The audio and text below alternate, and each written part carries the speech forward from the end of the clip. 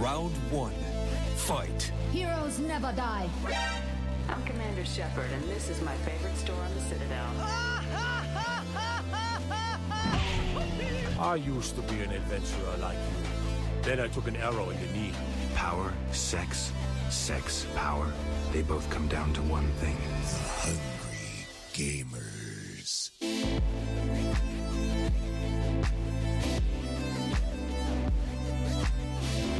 Hello, and welcome, boys and girls, to the 215th episode of the Hungry Gamers podcast. We are powered by 8bit.net, Audio Technica, and our new friends over at Manscaped, but more about them later. I'm your extremely humble host, Brendan White. You can find me just about everywhere at Brendan8bit. And joining me today, my podcast ride or die, the dot to my yakko. You can find her at Miss Ali Hart. How you doing today, Miss Ali Hart? What up? Oh, doing well. Sweating balls, but you know. Hey! I have a thing or two that could help that. What? How are you?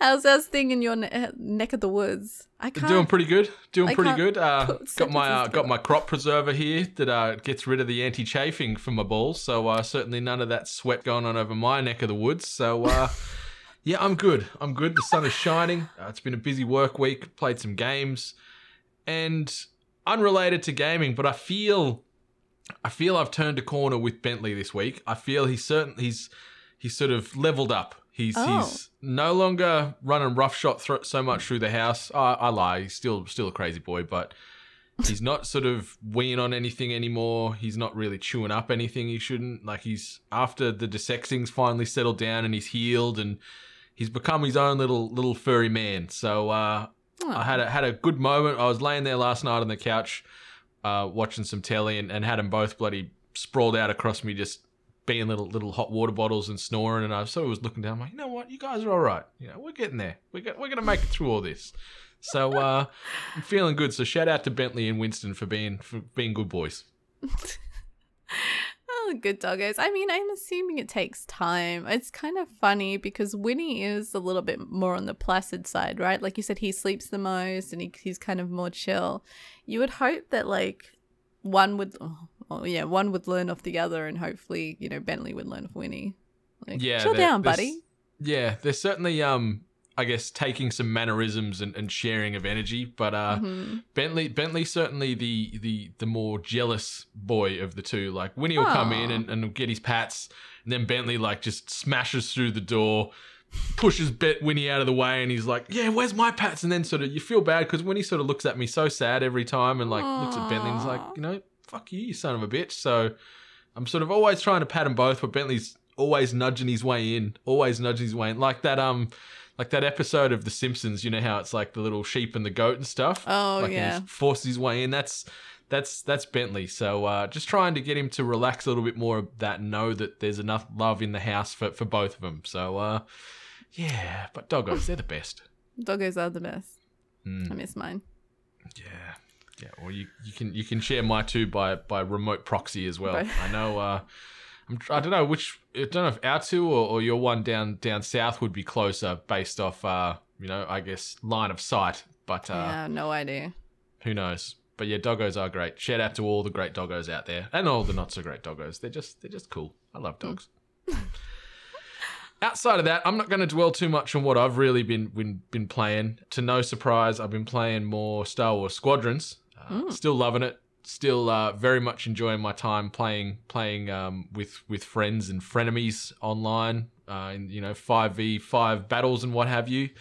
Finally finished the rankings last night for the fleet battles. You got to do your 10 matches to get ranked, and it's there's 4 sort of tiers.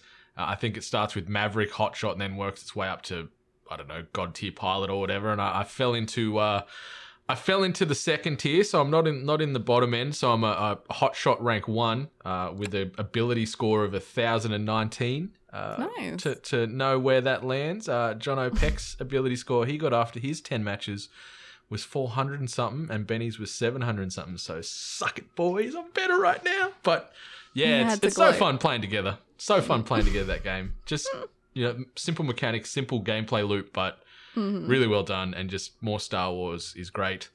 I also dipped a toe on Destiny 2 with the Halloween events running at the moment.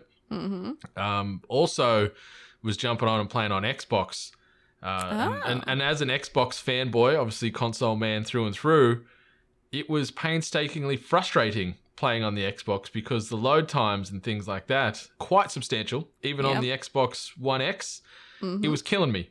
And I was telling Nato, I'm like, let's go back to PC, but because he's got some people in the clan and in the crew that are Xbox only, that's the only way to play with them. So I had to suck it up and go do it on there and grit and bear my way through it. But Halloween stuff's fun. Getting the cover, like I can't remember what the word is. What's the word for like the ornaments? Getting like the Halloween based ornaments and stuff. That's kind of cool. Creepy masks. Yeah. So sort of dabbled with a little bit of that. But outside of that, just been watching telly and living. What about you? What have you been doing?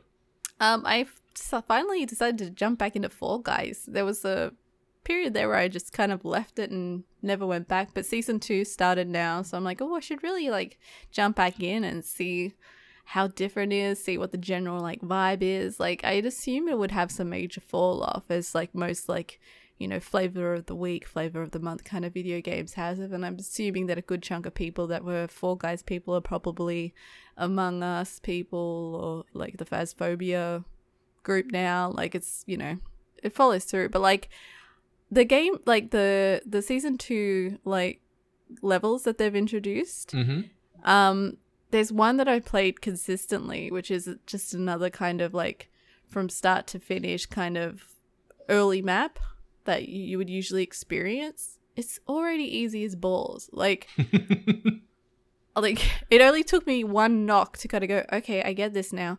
And they have added like and changed certain stages, like ones that you are familiar with. They've like kind of moved things around, mixed up. Like full credit, like they, you know, zhuzhed up the game a bit so it doesn't feel so stale for the regular players. But I didn't feel too different. Like I do enjoy, there is a stage that probably a lot of people saw on like the announcement trailer for season 2 where you kind of have to work together pushing the platforms. Ramps and things like that. Yeah, that was a good addition. It's interesting how like some people did actually work as a team to kind of get that done, so that's pretty impressive. But then there was other times where I was playing that stage and I was like climbing on like a pillar or block or whatever, and someone below was like pushing it away from where I wanted it to go. So just trolling. Yeah, it's not Fall Guys if it's doesn't have its trolls. But yeah, for the most part, like I don't feel for myself that there was any kind of like gap in my ability, especially when the time that had passed between the last time I played. But I mean, there's some new costumes, which is always great. So there is so many new skins popping off these days. Like the Sonic I like one. That they the Sonic one was cute as hell. No, it scares the fuck out of me. Oh really? Yeah. It's weird, and it doesn't help that someone did an edit where they showed like the Sonic skin, and where the Sonic belly is, someone's kind of like done a design where they're suggesting it's kind of like Homer's mouth. So I think I can't get that out of my head now. So and there were tons of Sonics because it's the you know, the skin outfit of the week or month or whatever it will be. And so they were just everywhere, and I was just like, ugh. And people were picking on me, and I'm not too sure if it was because I was like the only banana in matches, but people were really picking on me. Bullying the banana. Yeah, I've never been so like picked on before in my life in this game. And like yeah, and I think like griefing, as it's called by a lot of people in this game, that just seems like the norm now. It just seems like griefing is just common practice, which I don't like, but I understand it being kind of normal and maybe being like essential to certain levels and stages. So for the most part, if anyone else kind of dropped off like me, going back, you probably won't feel out of place. You won't feel like, oh man, it's been some time. You'll probably be fine. But I have seen a lot of people just being like, like, does it feel just different more of the enough? same type of thing. Yeah, exactly. Yeah, like I thought about it, I'm like, yeah, I should get in and play a few games of that, and I'm like, yeah, I will eventually. So like next time if you're rolling out or something, send me a message and I'll jump on. Like I don't think I'll actively seek it out myself, but if someone's like, yo, you want to come play? I'm like, yeah, okay. I got nothing else to do. Sure. Yeah, I have a spare 5 minutes. I can't remember the dude's name, their social media maestro who's got his own skin in the game now too. His name escapes me right now, so apologies for all your very hard work. I feel bad because every time I see it, to me, it looks like a person from Achievement Hunter, Matt Bragg. Oh, yeah. So I always just think that. I don't ever think it's the social media guy. So I feel kind of bad Oliver, about that. that's his name, isn't it? Oliver something or other. I escapes me, so, But maybe. still cool to be immortalized in one of the biggest games in the world, you know? You know what? Talking about that, like, I've realized that's such a great, like, achievement, I reckon, like, being immortalized in a game. Like, you see a lot of people that have been included in Cyberpunk and then thrown in other games. Like, a lot of the role-playing GTA communities, like, certain people have been placed as permanent, like, NPCs now in the game. And I just think that that's probably, as a gamer, like, a really great achievement in life is to have yourself, permanently in a game. What game would you like to be immortalized in?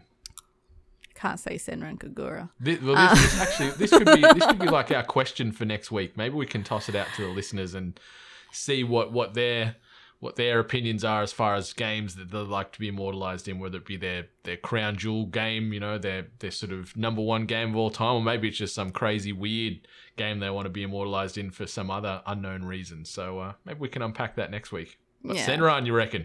No, I said I couldn't say that. That's a little too on the risky side. And you're probably too old. You're too old a character. Like, not implying you're old, but you're also not like a teenage femme fatale anymore. If we've learned anything from my episode of the Hungry Game Show is that I'm ancient in comparison to the age requirement for that game. So, no, unfortunately not on that one. But I think like the best angle to go with that question is something with like longevity, like something that is played for like, a classic. So I could already guess which one you'd want to be in. Oh, no, there's two. Could you? Yeah. We'll have to, we'll unpack this next week. Maybe I'll go off the reservation on that one. Maybe you will. But I'll certainly, I want to play some Season 2 Fall Guys. I want to give it a crack. So in the next week or so, let's have a couple of games. We'll fire it up on Steamo and see how it goes. Yeah, it can come back to PC. I won't make you go on console. Yeah, no, I'm happy with that. I'm good. Like as I said, I've been playing a lot of Star Wars Squadrons on PC, and full circle when you were talking about the griefing. One thing that we found very weird this past week was like we were playing against a few people in the game, and a few of them, it genuinely felt like they were cheating. Like some of the stuff they were pulling off and not dying from, like it felt like there was some cheaters. So we went to report them, and I don't know what's happened in the back end of this game, but you can't report a player for cheating. It's at the other end of the extremities. It's like you can report them for being a terrorist, for sexual abuse. Yeah, like things like that. So it's not just cheating or foul language. It was like terrorist, if they're trying to self-harm, and if they're trying to like sexually abuse or do predatory things. They're like three. I think there was another one, but they were the main three that you can report a player for weird. In the game. So he was suggestively touching my cockpit. Yeah, holding my joystick without permission. Or this, like, it's just...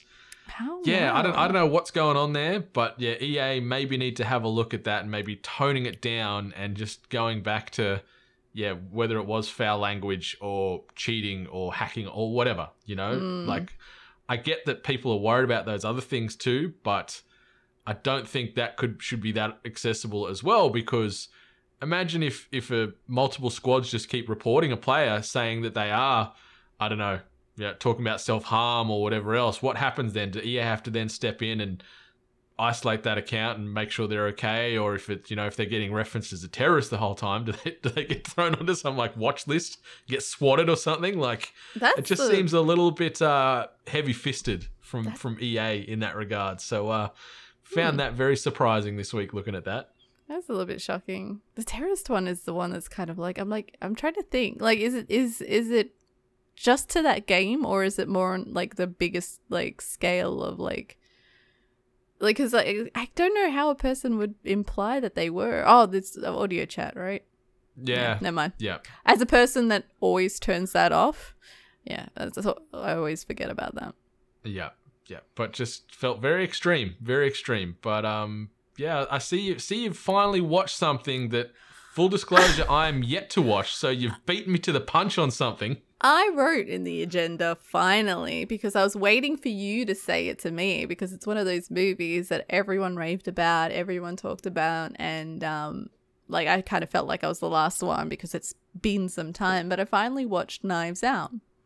Everyone raved about it. Everyone said it was a great movie. Fantastic cast. It's a really awesome cast and great phenomenal cast. Great bunch of actors in there.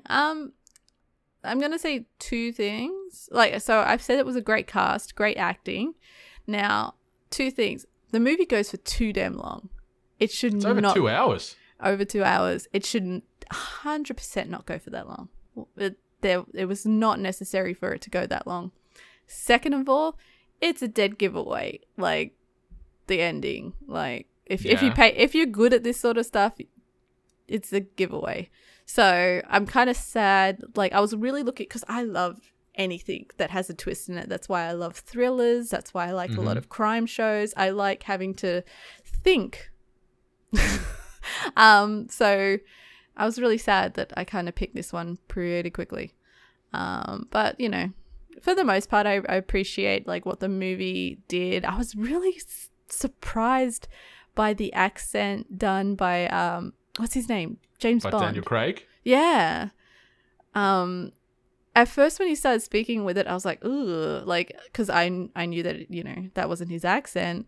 But then it just fell in line. It was perfect and it made sense. And I actually really enjoyed his character in this. So, but yeah, like, I think if a person still hasn't watched it, watch it. Just get ready for a long movie. And it does drag at times. So...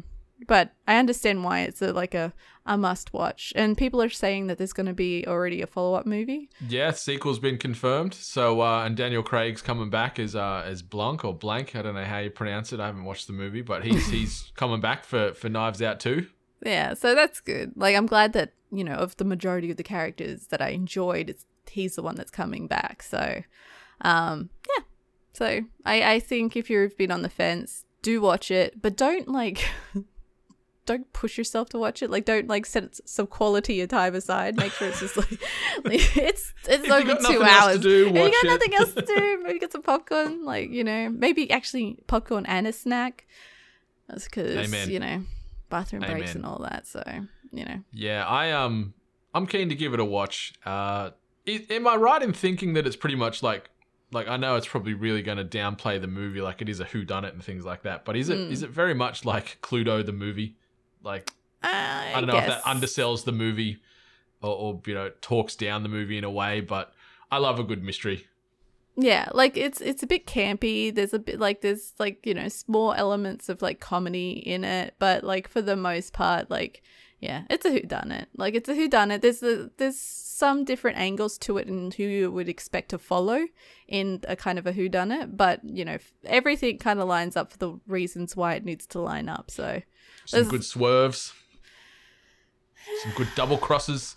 Yeah, like there's some interesting. It's got Ana de Armas in it. I'm all in for that. She is good. I've got quite the crush on Ana de Armas. She is really. Yeah, she's a little cutie patootie. So yeah, her and then Daniel Craig, Chris Evans. You know, even like Toni Collette. She's in everything these days. She just pops up in everything. I really hate that I had to explain who Toni Collette was to my husband. I was like, she's she's national Australian royalty. I said she's a national treasure. What do you mean you've never watched Muriel's Wedding? Oh no, I didn't even try to pitch that one. I said she was in that new, like the most recent like horror movie. Oh, and Hereditary, yeah. Yeah, she was like, you know, in a bunch of TV shows. Like, her character's great because it seems like it's a play on Gwyneth Paltrow. Okay. So, but you know, like, yeah, she's always great, but yeah. It's good to see her doing well, and she's had a very long and prosperous career in Hollywood. Like, of all things, Muriel's Wedding to put her on the map. Like, that movie, I guess, at our age when it came out, it was sort of like, yeah, whatever, righto. Yeah, but from there, it just went for her. She played the long game. Because remember when she had United States of Tara, like her own American TV show? Yeah. And it was weird. Like, she had like multiple personality disorder as well, which was very unique. It was a good show too, that. It went for a while, didn't it? And then it just kind of stopped. Yeah. So, No, yeah. good on her. Good on her. She was also really good in Little Miss Sunshine with Steve Carell. I love that movie. That's a great movie. If you haven't seen that one, watch that one first, and then you can watch Knives Out. Okay. All right. I'm gonna try and watch Knives Out between now and episode 216. I reckon I can commit in the next 2 week hours, to watching Knives over Out. 2 hours so. of your day. Yeah. I've watched far worse. So yeah. I've watched a lot of shit. So let's see how Knives Out goes. Anything else been happening this week before we maybe jump into some housekeeping? I'm gonna have one complaint where my Google Music is now kaput, and now it's YouTube Music, and so my whole thing got cancelled, and I kept it because I didn't want ads on YouTube. I haven't had ads on YouTube for years, and now I'm experiencing ads on YouTube, and it's driving me fucking nuts. Oh, it's painful. I want very McDonald's painful. so bad. I want McDonald's so much. I also don't appreciate the targeted advertising too. So thanks, Google, YouTube. I don't appreciate what you're trying to say about me. It feels like they look into the deepest, darkest depths of your soul for things you like or your vices or just little things that you might want to treat yourself with, and then it's just bam, bam, bam, bam, bam, bam, bam, bam, bam every few minutes. I don't appreciate it because it's been McDonald's. Do you have problems shitting? McDonald's. It just so happens I do after eating a lot of McDonald's. Yeah, it's because of all the McDonald's you try to sell me. But yeah, that's my kind of struggle, and probably a lot of people have experienced this all the whole time. But as a person that uses YouTube probably more than I use TV in general, it's fucking me up. So. Well, you know where you're not going to encounter any ads or potential bowel blockages is over at shop8bit.net. The best web store in the game. You can get yourself a nice t-shirt, you can get a hoodie, you can get a cap, get some thongs, you can get just about anything with a sexy 8-bit logo or slogan on it. So head on over to shop8bit.net and get yourself some sweet swagger there. Obviously, when you're done checking out our store, head over to audiotechnica.com or audiotechnica.com.au for the AU-based listeners and get yourself some of the best audio equipment money can buy. We're talking headphones, microphones, gaming headsets, turntables, you name it, they got it. Bluetooth, in-ear, over-ear, noise cancelling, it is all there for every budget, for every audio file. There is a product for you. So audiotechnica.com or audiotechnica.com.au. When I'm checking that out, obviously 8bit.net or 8bitnation.net are two great central hubs that will give you all the main links to things like our Discord, to Facebooks, to our web stores, to our Patreon, which is patreon.com/We're 8bit. And last but certainly not least, obviously iTunes. Be sure to rate, review, subscribers on there. Give us those juicy 5-star reviews if you can, because those ratings and reviews help keep the emotional lights on in our hearts. If you're not on iTunes, just be sure to rate, subscribe us on whatever your podcast player is, because all those little things count, cost you no money, takes next to no time, and means the world to us. So we thank you in advance for doing that as we crawl our way to 200 iTunes reviews, which is a phenomenal achievement in itself. So thank you for everyone that has done that. And for the ones that haven't so far, get off your bum and do it, please. We love you. It's going to take you 30 seconds and will mean the world. Last little notification. Obviously, we mentioned it the last couple of weeks. Friday, October the 23rd, from around 8 p.m. Australian Eastern Daylight Savings Time, the 8-Bit Community Game Night will be kicking off over at twitch.tv/We're 8-Bit. So we're going to be playing a ton of online multiplayer games. Some of the games you might not even need to own a copy, like Jackbox and things like that. So we're just going to try and have some fun, a bit of lighthearted chaos, do some giveaways from Audio Technica, maybe some game keys getting slung around as well. Who knows, maybe we can try and get some Manscaped stuff to give away. No promises there, but I'll see what they can do for us. But yeah, Friday, October the 23rd, from 8 p.m, jump on to twitch.tv/We're 8-Bit and join in on the fun, because it will mean the world to us. And talking about Manscaped, I think we're going to jump into our first ever Manscaped ad read, because episode 215 of The Hungry Gamers is brought to you by our new partners at Manscaped. And we're here to remind you to keep your D-pad clean and level up your game with the leaders in below-the-waist grooming. Listen up, fellow gamers. If you want to maximize your joystick, start taking notes as I take you behind the Brendan White curtain. Before getting my hands on the Lawnmower 3.0, I literally took my life in my hands every time I wanted to make things pretty clear, pretty clean, pretty smooth down under. And I want to know, have you ever tried using hair removal cream on your Jats crackers? Short answer is don't. That stuff burnt me worse than any Charizard flamethrower attack ever could. Very risky, very messy, still very traumatized. Disposable razors. Please. The amount of nicks and cuts I was dishing out rivaled my time in Ghost of Tsushima, but not anymore, thanks to the cutting-edge ceramic blade advanced skin-safe technology, courtesy of Manscaped. And the Perfect Package 3.0 kit comes with the new and improved Lawnmower 3.0 and a ton of other liquid formulations to round out your grooming routine. Some of these liquid tools for your family jewels include the Crop Preserver, an anti-chafing deodorant for those balls. This is a total game changer. Why are you not already putting deodorant on the smelliest part of your body, men? Why? You need to get them cags smelling fresh. And after you're done doing that, the Crop Preserver is also another fantastic addition that comes in the Perfect Package 3.0. And on top of that, you also get a travel bag, disposable shaving mats, and a set of the comfiest anti-chafing boxers you've ever worn. Can confirm, and I was big on the Step 1 underwear made out of bamboo for quite a while. But these are Perfect Package Manscaped boxers, are legit, comfy smooth, just coddling my Jats crackers like there's no tomorrow, and it is the perfect package for your perfect package. And listeners, you can get 20% off and free shipping using the code 8bit at manscaped.com. That's 20% off with free shipping at manscaped.com using the code ATEBIT. Remember, people, nobody likes a dusty controller. Let's get into some news.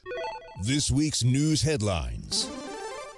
And the first little quick hitter, just a little throwaway, but got this man very excited.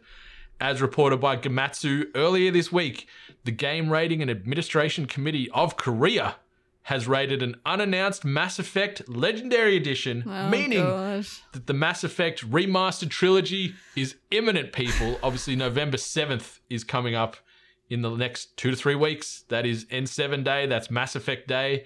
That's going to be the date we get this official announcement. I can feel it in my waters. I can feel it in my bones. Ooh. And I'm so excited for Mass Effect, the Remastered Trilogy, or as we're calling it here, the Mass Effect Legendary Edition. So thanks to Korea for breaking that news for us and getting all us N7ers very excited for some more Mass Effect goodness. I've never played, so this might be the time I can get that remastered goodness.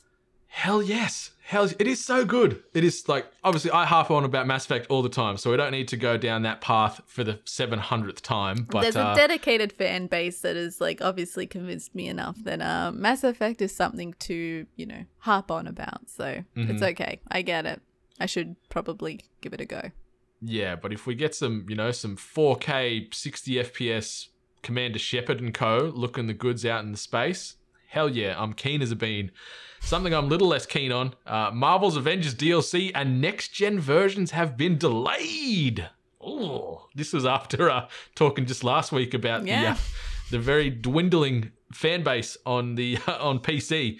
So this little news snippet reads, Square Enix and Crystal Dynamics have delayed the next major updates for Marvel's Avengers, pushing the next-gen versions into next year and delaying the addition of the game's first DLC character, Kate Bishop. In a post on the Avengers blog, Crystal Dynamics studio head Scott Amos apologized for the, in quotes, slight delay to the Kate Bishop DLC, but explained that this is due to ensuring new content is given the time for extensive internal testing. More quotes. With this in mind, we've decided to push Kate Bishop's operation launch back a bit, out of October, said Amos, but no new date was given for the first new character. Ooh. My goodness, this is not feeling good. No, and this is like after last week, as you mentioned that we were talking about like how the numbers have been dwindling, people are getting bad load times, and I believe someone, like it might have been either Crystal Dynamics, like actually said like, don't worry guys, we are working towards this, new content's on its way, and now this, like, it's pretty bad. Like, so they've pushed themselves out of October for the Kate Bishop DLC. Yep. A lot of people are speculating that we might see a date revised in, November, mid-November maybe, for a certain, reason. But I feel like that discussion of it being, at the time of mid-November seems like a really risky gamble to kind of do, because like November's going to be screwed. Like us as gamers, like we're juggling. Like there's a lot of games coming out at this time. A good chunk of us will probably be, cyberpunking, Destinying and all that jazz. So I think this is, I don't know if this could be a downfall. Like, I'm sure that there's a dedicated, fan base that will come back to experience it. But I just feel like if you don't keep things fresh consistently, you have a greater chance of just losing all the return players. So yeah, it's really weird. Like, I've never really been into this game. The only thing I said I would probably try would be the Kate Bishop, storyline. And now that there's a waiting game, who knows? Maybe I'll also get to, by the time this releases, I'll probably get a good, sale price or something. Oh. Yeah, it's it doesn't feel good. It certainly does not feel good. Like, I'm a fan of this game and hopeful for the future of this game. Like, I've talked about it feeling like it's very much year one Destiny, and I think maybe year two of Avengers we might really see this game take off. But seeing shit like this, where this game's been out a couple of months already and they're already kicking DLC characters out of their release window and into the ether, like, I'm with you. And we've talked about this a few times where I thought, especially with the PS5, have the Spider-Man character, that's obviously a Sony exclusive, available day one, launch day, November the 12th, to get a little bit of hype, to tie it in with the next gen, and maybe bundle, like, have maybe Kate Bishop and Spider-Man drop on the same day. Who cares? Like, you've got to, I think they've confirmed like a dozen or so characters that are coming to this game, so dropping two at once isn't going to tank this game and potentially curb any sales. But the fact that they've just been kicked out totally with no even, like, they haven't even given a date. Like, they've said, like, later this year, but that could be anywhere from now to December 31. And coupled with the matchmaking issues on PC and that dwindling player base on PC, just feels really bad. And even just having the next gen versions punted into next year. Like, I know you like, with backwards compatibility, I could still play on the PlayStation 5 my PS4 version, and you'll get some improvements on load times and things, but you're not going to get the full shimmer and the full graphical fidelity and all the bump you're gonna see. So yeah, I'm worried. I'm really worried. I'm going to say something that's probably a little controversial, maybe a little closed-minded, but the other thing that might also be a disadvantage is the next DLC that they're going to drop is a Kate Bishop DLC. Now, for anyone that was playing this game, maybe not so deep into Marvel lore or, like, Marvel comic characters, I guess, like, just by getting new content was probably just going to be enough to kind of keep them on while they were playing. But then I don't know exactly if Kate Bishop DLC would be a draw. Like, would the player base that maybe aren't so familiar with characters will care to play Kate Bishop DLC because they don't get that she's a Hawkeye, like, that there is, like, a great connection. Like, by the way, everyone, if you haven't, please read Matt Fraction's Hawkeye. Kate Bishop is in that, and there's also, like, a spin-off, but, like, it's great. But, like, for anyone else that doesn't know, would they come back for it? Would they care? Was that the character to kind of bring people back, so... No, I think, like, I don't think that's a narrow-minded thought at all. I think that is 100% bang on the money. Like, we've talked about it, and especially since the terrible passing, but, like, talking about bumping or shuffling the release cycle of these characters and coming out with Black Panther, someone like that, because of what happened with Chadwick passing away earlier this year, something like that, where that's a globally renowned character, who's had one of the most successful Marvel film releases in the history of the MCU, and getting him in there and even getting his family's approval to maybe put his likeness in the game, so he's immortalized in the game, and you can play him. Like, something like that could have been really special. I don't know obviously what they're doing with the Black Panther character. I know he's on their release slate, but something like that could have worked. And we've talked about Spider-Man. Like, Kate Bishop is a fantastic character from the Marvel universe, but hasn't been given the film spotlight yet. Like, obviously they're talking about the Disney Plus TV spin-off and things like that, and they've done a bit of an age jump on the back of Endgame, where you're seeing things they're trying to potentially weave in there with bookending Hawkeye's daughter in to potentially take over and stuff like that. But they haven't really given Kate Bishop her due yet. So it's true. It's not a hook. I actually didn't even think about that in in relation to the TV series. And I don't even know. Like, I know that was sort of delayed and whatnot. I don't think it's began production or anything. Like, WandaVision and Falcon and Winter Soldier is the two that are coming up shortly. But yeah, the Hawkeye spin-off TV show is just somewhere way down the line now. So I don't know. Just weird, some weird decisions going on there at Square and how they're supporting this game and what they're bringing out and in what order. Like, it's just, I don't know, it's a slippery slope, and we don't want to see this thing go the way of Anthem. You know, we've talked about that a little bit too. And poor Anthem. The Anthem's like the No Man's Sky, like, you know, in reference to a bad execution of a game. Yeah. Hopefully it can have a similar experience to No Man's Sky now, though, where several years down the line, I guess, where a lot of people don't care so much, but there's a good, dedicated fan base. Yeah, it's gorgeous now. So, yeah, you're right. There's always a good, like, kind of second, third, fourth wind that can always happen further down the line. So, yeah. Something that's not a good second, third, or fourth wind is what's Facebook's doing in regards to Oculus. So, this headline, Facebook is accidentally, in air quotes, locking some users out of their new Oculus headsets. And the sort of little snippet we've grabbed here from The Verge reads, Facebook says, in quotes again, a small number of customers have been locked out of their new Oculus Quest 2 headsets following a string of reports that buyers were unable to use the virtual reality headsets because their Facebook accounts were suspended. On Twitter, it urged users to contact Oculus if they had any problems. As Upload VR reported earlier this week, users complained that they had been suspended for unclear reasons while they were trying to set up their Quest 2. One poster on the Oculus subreddit described getting banned after creating a Facebook page for the first time and merging it with an existing Oculus account.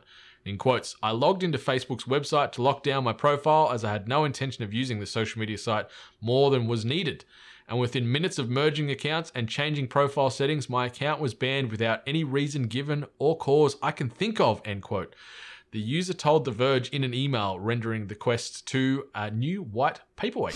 Other people in the subreddit chimed in with their own experiences getting locked out as well. So I saw a lot of chatter this week with accounts getting banned due to their Facebook accounts being suspended. And for those that haven't listened or kept up with what's happening, is obviously Facebook own Oculus, and what they've done with accounts now is they're forcing you to have your account running on the Facebook platform to be able to use the Oculus and purchase and play games on the VR equipment. So if you aren't a Facebook user, there is some potential risk here involved. I'd say there is a lot of people that have installed or set up accounts with no issues, but just be mindful that shit could go south if maybe you've been banned on Facebook for whatever reason. So good luck.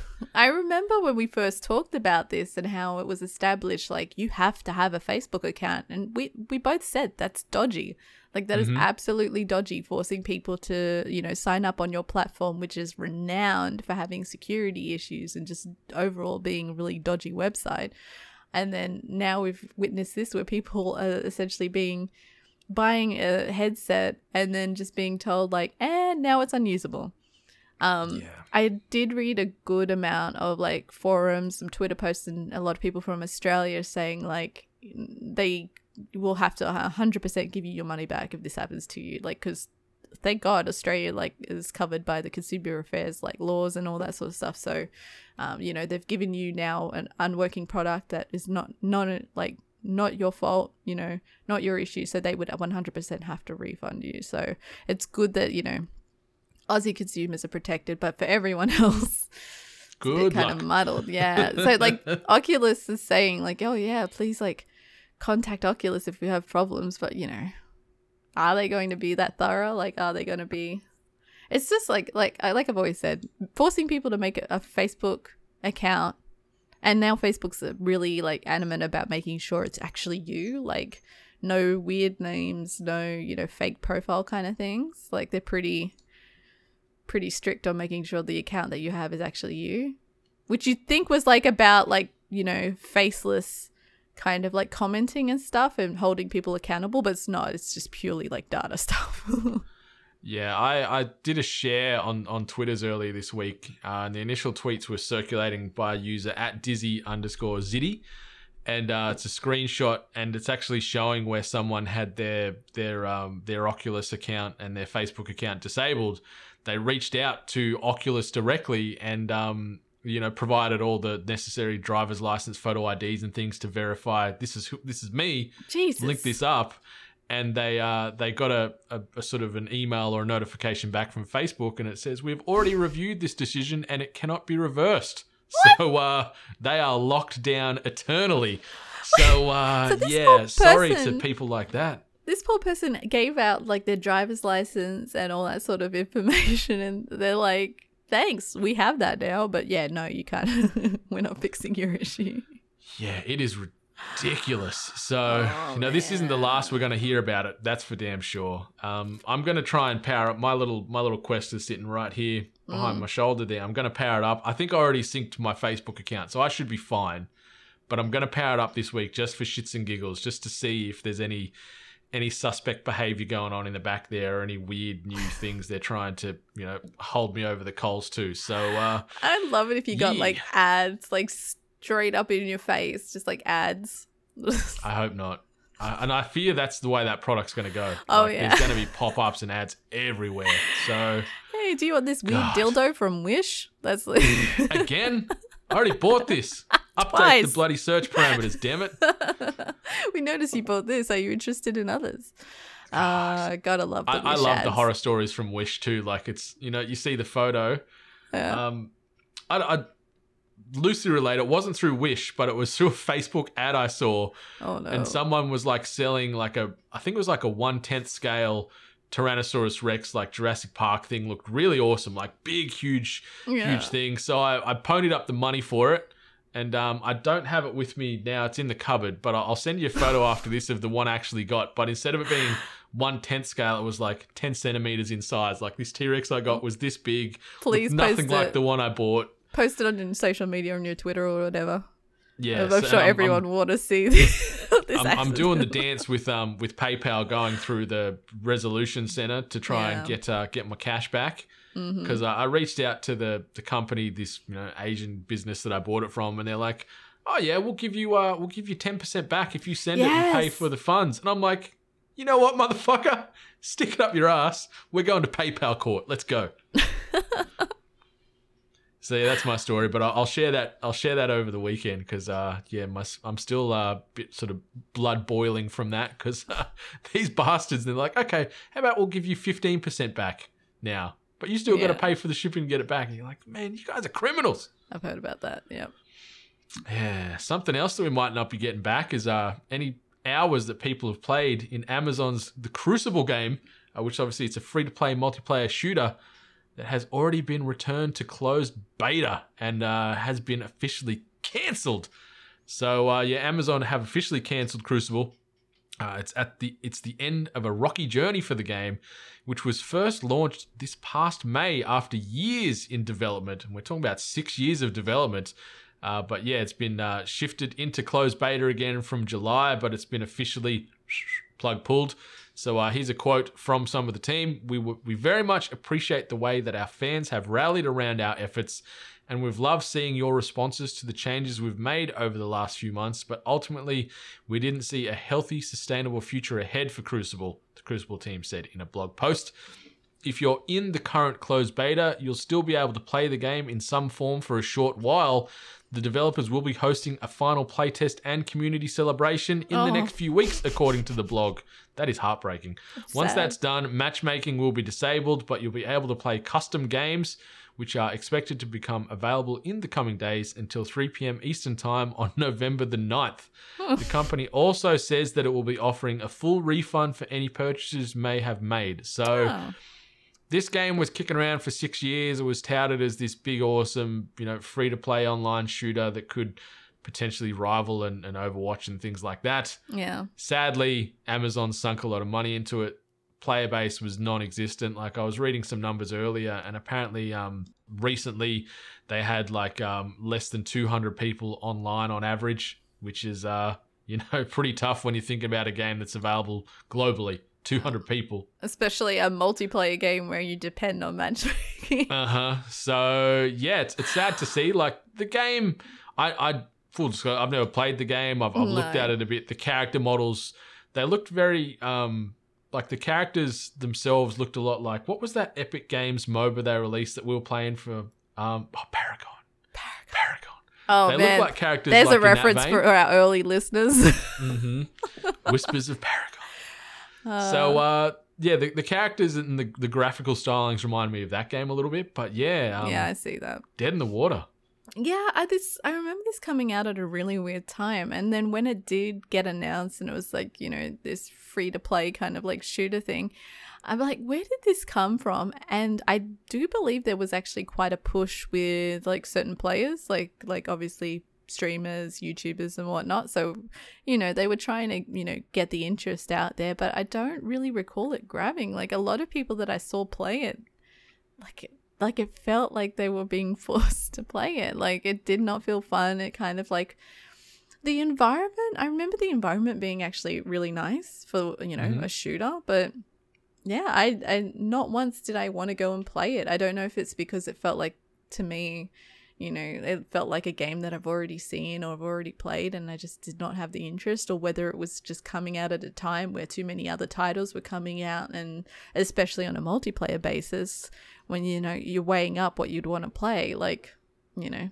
maybe something that's more established, that's already got a player base that was like, yeah, it's hard to compete. That's it. Like it tried to get in and compete with your CODs, your Fortnites, PUBG, maybe Apex Legends, stuff like that. Yeah. Like very saturated market already, and Amazon's got a lot of money to throw behind this thing. But it was crazy that it came out in May, got rolled back to close beta 2 months later, and now 3 months after that, they're like, we're shutting the doors. We've got another month worth of time, and then come join us for this final playtest and community celebration. Like, I like the optimism in that wording, but I don't know what you're celebrating here. Like, it's more of like a mourning. It's like a wake. It's not a celebration. I so, mean, yeah. Look, they've done right by saying if anyone did any purchases in game, they're going to be getting a refund. I think there's some level of respect of kind of just sitting back and saying, like, especially like a mega giant like Amazon, who does have the funding to kind of take a step back and say, no, we don't see the longevity in this. And so I guess before people, keep making purchases or maybe getting a little too invested in it, they're just saying, look, we don't see the future here. We're going to cut our losses. Hopefully that doesn't mean job cuts, but hey, Amazon. So hopefully that it's a learning experience for the team. They learn from it, they move forward, and hopefully create the next whatever. Amazon has another game coming out, don't they? I thought that they had another title that was in the works. They're making like a big MMO, aren't they? Are they? I think so. But it's interesting. Like, I think what you said was like, it's a nice, or not a gesture, but it's nice of Amazon to turn around and say you can get a full refund. Like, instead of just saying, you know what, so sad, too bad. Like, it didn't some work, of these sorry. other games that came out, like, you think of what Turtle Rock did with Evolve back in the day. Like, it lasted for a couple of years. Like, it lasted for about 2 years at least. But that game got culled. Cliffy B's bloody online shooter game, which name always escapes me. It got like axed after a few months. Ubisoft, they have their game, right? Which was it, Hyperscape? Is that what it's called? Oh yeah, Hyperscape, yeah. Like, I think that's out, right? Like, is that? Yeah, it's out. Full release. So, it's available now. Yeah. Yeah, I'm not seeing much talk about it. So like, and that could just be not in like my interest, not in my peripheral. So, and that might not mean much for me. It's like when you're trying to create a game that you can tell that's meant to be on this same kind of level of the popularity of your Apex, of your COD, like you can tell like that's where they're trying to reach. But when you're not reaching there, when do you acknowledge that? When do you say, oh, we missed, sorry? Yeah. And like the money that would go into these games, it's crazy. Yeah. Like you see, it's a pretty stark contrast. You see these smaller indie studios, like the guys behind Among Us, the guys behind Fall Guys, stuff like that, like tiny little teams that have a game that they think's great and is going to do pretty well, but then it blows up compared to something like Crucible or like, as you said, Hyperscape. No doubt there's probably teams of maybe 100 plus devs behind these games compared to these small indie teams. Like it's this risk reward. You never know, do you? And that's the thing, is like sometimes it's just about having maybe an interesting creative perspective on a multiplayer game. Like Fall Guys, like I've always said, to me, that's Takeshi's Castle, like that's MXC. 100%. And I'm like, why hasn't anyone made a game like that? And they've done amazing with it. Among Us is like a game, like, little puzzler who done it kind of like mystery, like, and that's been around for some time. Yeah, it took a lot of people to grab onto it, but now everyone's gravitated towards it. And then the other one that I mentioned earlier on in this episode, the Phantasphobia, I always say it wrong. Yeah, it's popping off too. That's a one-person team. Really? Yeah, it's one guy. I didn't know. That's impressive. So yeah, like creative ideas and just thinking out of the square and just like creating something, original. It's paying off for like the smaller teams, and that really makes me happy. I'm with you. I still want to go back and play some more Among Us, because I've still got a very bitter taste in my mouth and just don't see the awesomeness of it. But I guess because I haven't had a good experience with the game yet, so I want to go back and see if I can press reset. Yeah, but like as you said, it's just awesome to see these small teams just hitting lightning in a bottle instead of trying to go back to the well and Malibu Stacy these online shooters with new hats. Like they're like, we're going to make our own game. We're going to stick in our lane. We're going to make something we're passionate about and think that could work. And then you see it like land. Obviously, there's a lot of stories where things don't land and it goes to shit and these studios go under or whatever, and that's a tragedy in itself. But it's awesome to see these indie games starting to get their due. Like, last year, House with bloody Goose Game. A game about a goddamn annoying goose was winning like Game of the Year at DICE and stuff. Like, yeah, it's awesome to see this shift as far as AAA was deemed the best games just because it was a AAA and there was millions of dollars thrown behind it. And then these little indies are going, you know what? We're coming up. We're leveling out the playing field. It's great to see. Yeah, it's great. And Goose Game is getting its second win now that they have multiplayer. So I've seen a lot of like gameplay now of people playing Goose Game again because it's multiplayer. Yeah. Is it then now Untitled Geese Game? Oh. I hope It'd have to be if you're playing multiplayer. That sounds bad. But geese are bad. They're hellspawn, those creatures. Yeah. All right, let's get into the last sort of news we wanted to tackle today. And the first little banger before we deep dive. These both are very PlayStation 5 centric. And the little bit here, a Sony engineer has revealed that the size of the PS5's cooling fan is responsible for the console's rather large stature.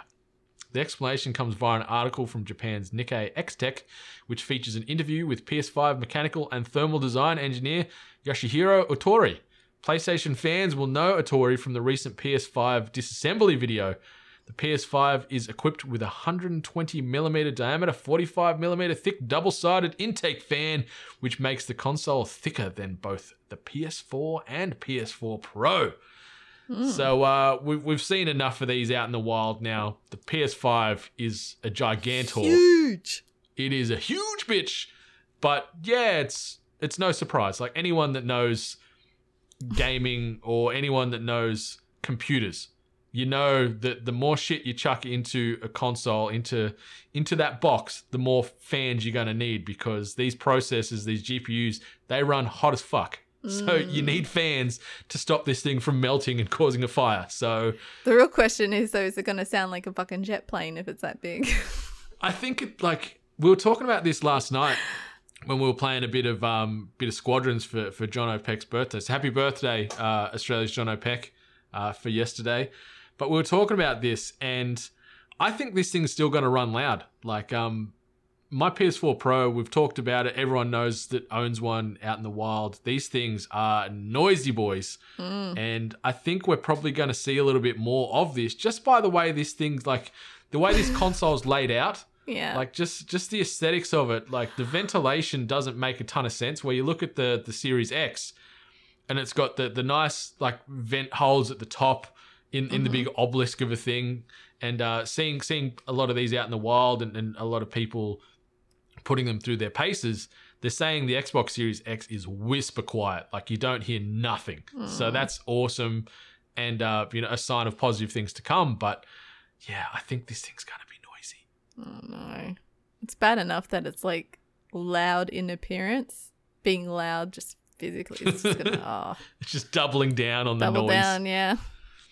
Well, you see as well the sort of the top and bottom panels, or the side panels, depending on, I guess, on how you've got this thing sort of situated. They look to be easily removable, so you'll be able to probably put your own custom faces on this thing, different colors and things. So You bet your sweet ass I'm going to. That thing's ugly. yeah, it's just even the white, like, just change the color of it, make it traditional black with some of the PlayStation grey and that PlayStation blue in there. Yeah. I mean, So much better. yeah, design-wise, I just don't understand where they went. A lot of people have been pretty forgiving with it, but for me, it's just an eyesore. I just don't like it. And then seeing how big it is as well, I'm like, damn, it's big and ugly. Oh, well. Yeah, it is a beast of a console, but only got 2.5 to 3 weeks now to go until it's out in the wild, which And is that's if you got it or not.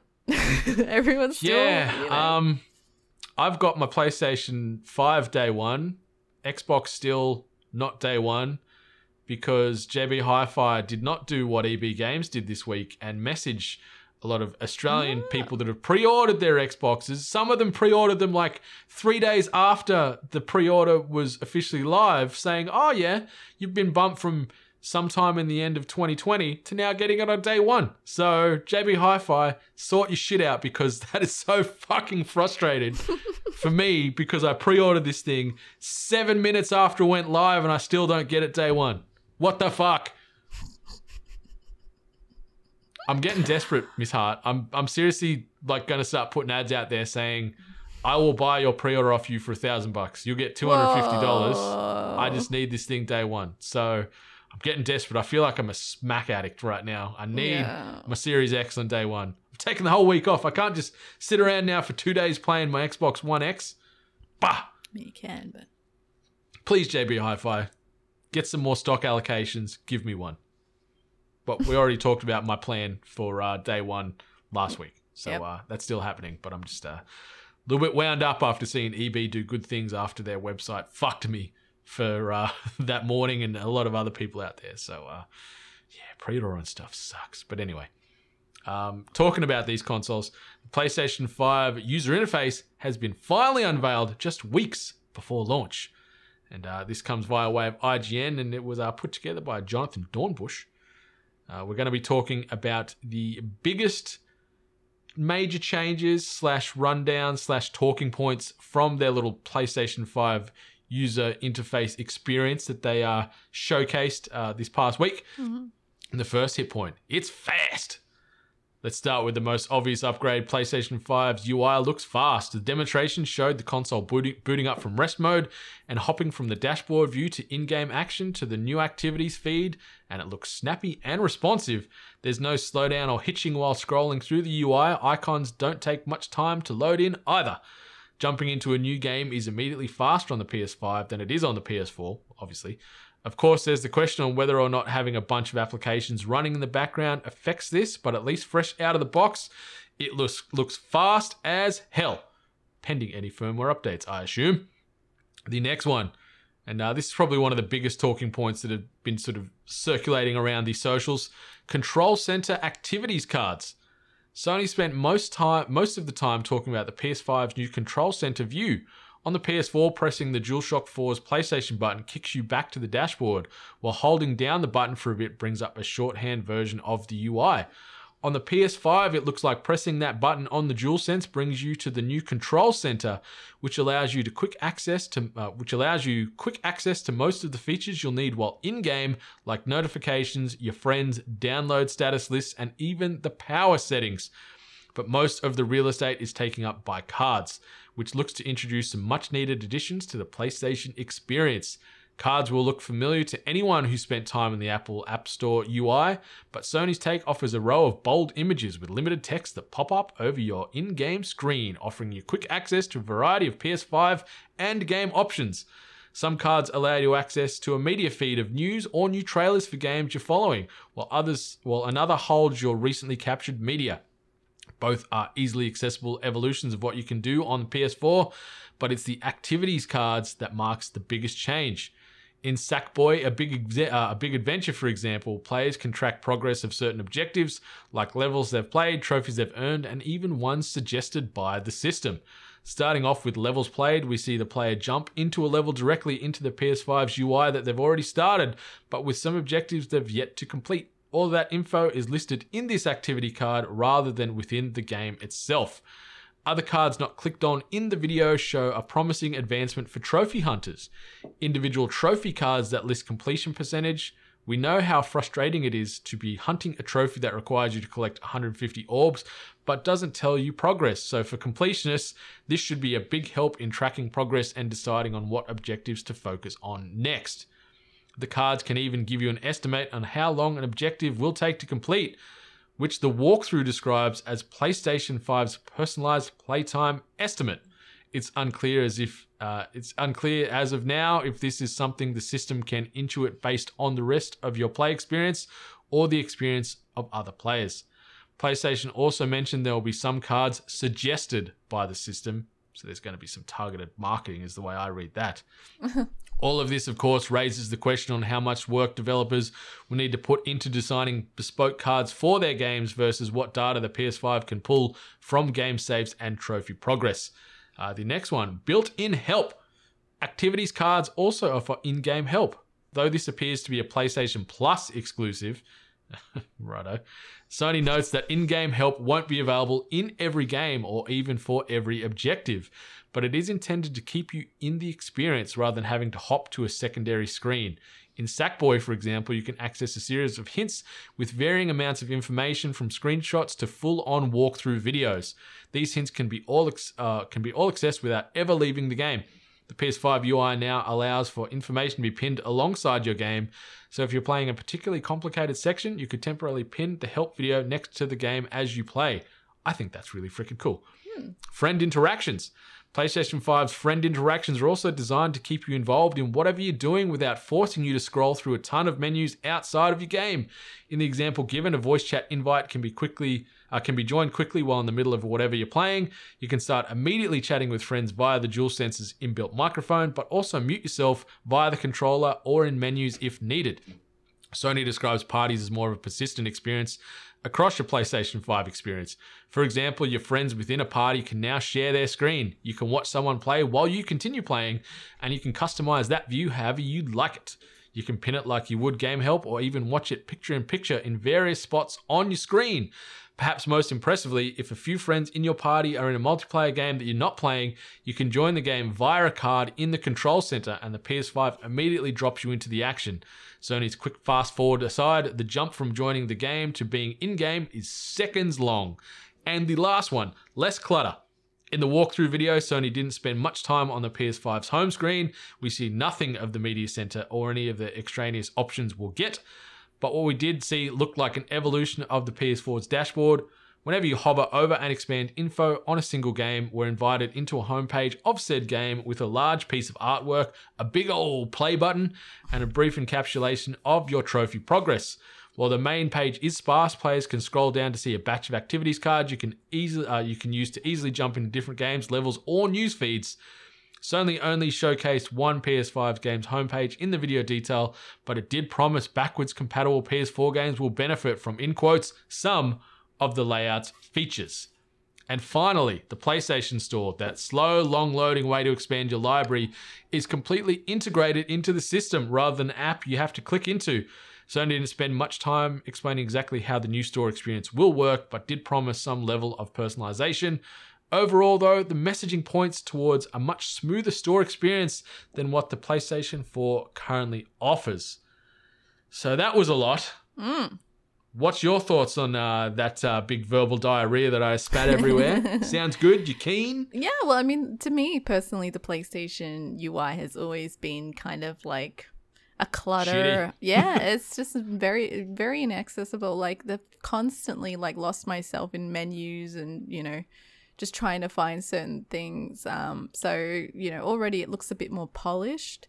There's certain things that they've added into it as well, which, you know, I personally think is great. Like the in-game the built-in help, like the essentially like little walkthrough things, I think that's a really cool element that like I would have never thought about, like the console generation you like incorporating, because like all of us growing up, we're so used to, you know, going like game guides or wikis or, you know, all that sort of stuff. So just like cutting out that middleman and having it there on the internet face for you. It's a shame that they haven't really concluded that all games or all, you know, levels or whatever are going to have it. So, you know, it should be interesting to see like what does like have it. I feel like a lot of like puzzle games or games where you like there's a strong difficulty on like, you know, where you're supposed to do, where you're supposed to go. I feel like they could benefit from it, but overall I think that's just a really smart and great addition.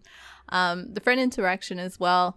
I know I've had experiences where maybe like a group of friends have been online, maybe, you know, you're in a group chat of like 6, but 4 of them are actually playing a game, so the other 2 people feel a bit left out. So it's pretty cool that you don't have to like set up a Twitch stream or a PlayStation stream. You just like drag your friends in so they could just, you know, be involved, still be in the group chat, but also, you know, get to experience the gameplay that's happening, or just have like one person playing and having a group chat just watch, you know. I think that's brilliant, very like inclusive as well. So like for the most part, like a lot of these additions are pretty creative. Like the cards, the activity cards that you brought up, it sounds cool, but then at the same time, like I don't know if I personally would go for them. So yeah, I'm similar. Like I've got no interest in chasing platinums and trophy hunting and stuff. Like most of these games, I just like playing from front to back in the way I like to play them. I don't like having to go replay levels and get certain items, you know, X quantity of certain items or kill enemies in a certain way. Like, I just want to play the game. Like if I get some trophies along the way, cool. But yeah, for those people that are hunting those platinums and stuff, I can see some certain benefit and excitement in that community. Same with you, like the built-in help thing, really cool. Like I'll put my hand up and say, like, if I get stuck on puzzles or like a boss or whatever, and I can't work it out within, let's say, a half a dozen or a dozen times, I'll jump on Google or GameFAQs or YouTube and watch a tutorial to see how they get through this or how they solve that problem, because you don't want it to hinder and put a bad taste in your mouth on the game. Yeah. Like, that's the last thing you want.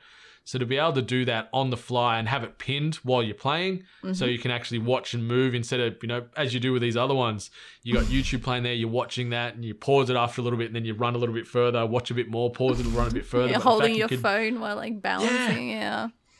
But I think that's really cool, but I'm curious to know how they're going to like audit and vet this. Like, is this only going to be official guides and videos done by the developers? Yeah. Or are they going to rely on community submitting playthroughs and hints and things? And then there's obviously the slippery slope is if it is from the community and people potentially hiding suspect shit in their commentary or, you know, racism, sexism, all that kind of stuff that could creep in there as well. So I'm curious to see how they handle that, but I think overall that's a great little value add.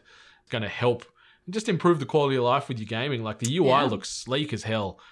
I like what you mentioned regarding the parties, and if 3/5 of the people are playing or not playing, you can still just watch them play along live and have a chat and still get that friend interaction. I'm curious to know the quality. Like most of these in-house or factory-made microphones with gaming aren't usually that great. No. So I'm genuinely curious to know how good this microphone that's inbuilt in a controller is going to be. Yeah. You know, being people now that are using high-grade audio equipment, we know what sounds good, and you can hear the difference from, remember like the old, one-ear PlayStation 4 microphone that you got thrown into standard? Like, it's great that they give you one, but it was cheap shit. Like, not pulling any punches, just stating facts. So if you are going to be hearing background noise from the neighbors behind you having a chat at the barbecue, it's cool, and it cuts down an initial barrier to entry where someone has to buy a microphone, obviously. But I think ultimately you want to be wearing a headset to get the proper experience, but also get a better experience for the people you're playing with. Because I hate being in parties with people with bad audio. It kills me. It destroys me as well. But like in the same sense, like saying that like, you know, headset and like, you know, microphone ability not being accessible, I feel like in this day and age, a lot of people at least have like a $10 cheap pair of like pluggable like you know, earpods with a mic. Like that, yeah, with a mic. So I know there was a stage that I was using some because I couldn't be effed trying to, you know, prep like my nice like audio technique set and everything set up on my PlayStation. So I was just like, just throw the cheap $10 ones in. Yeah. So.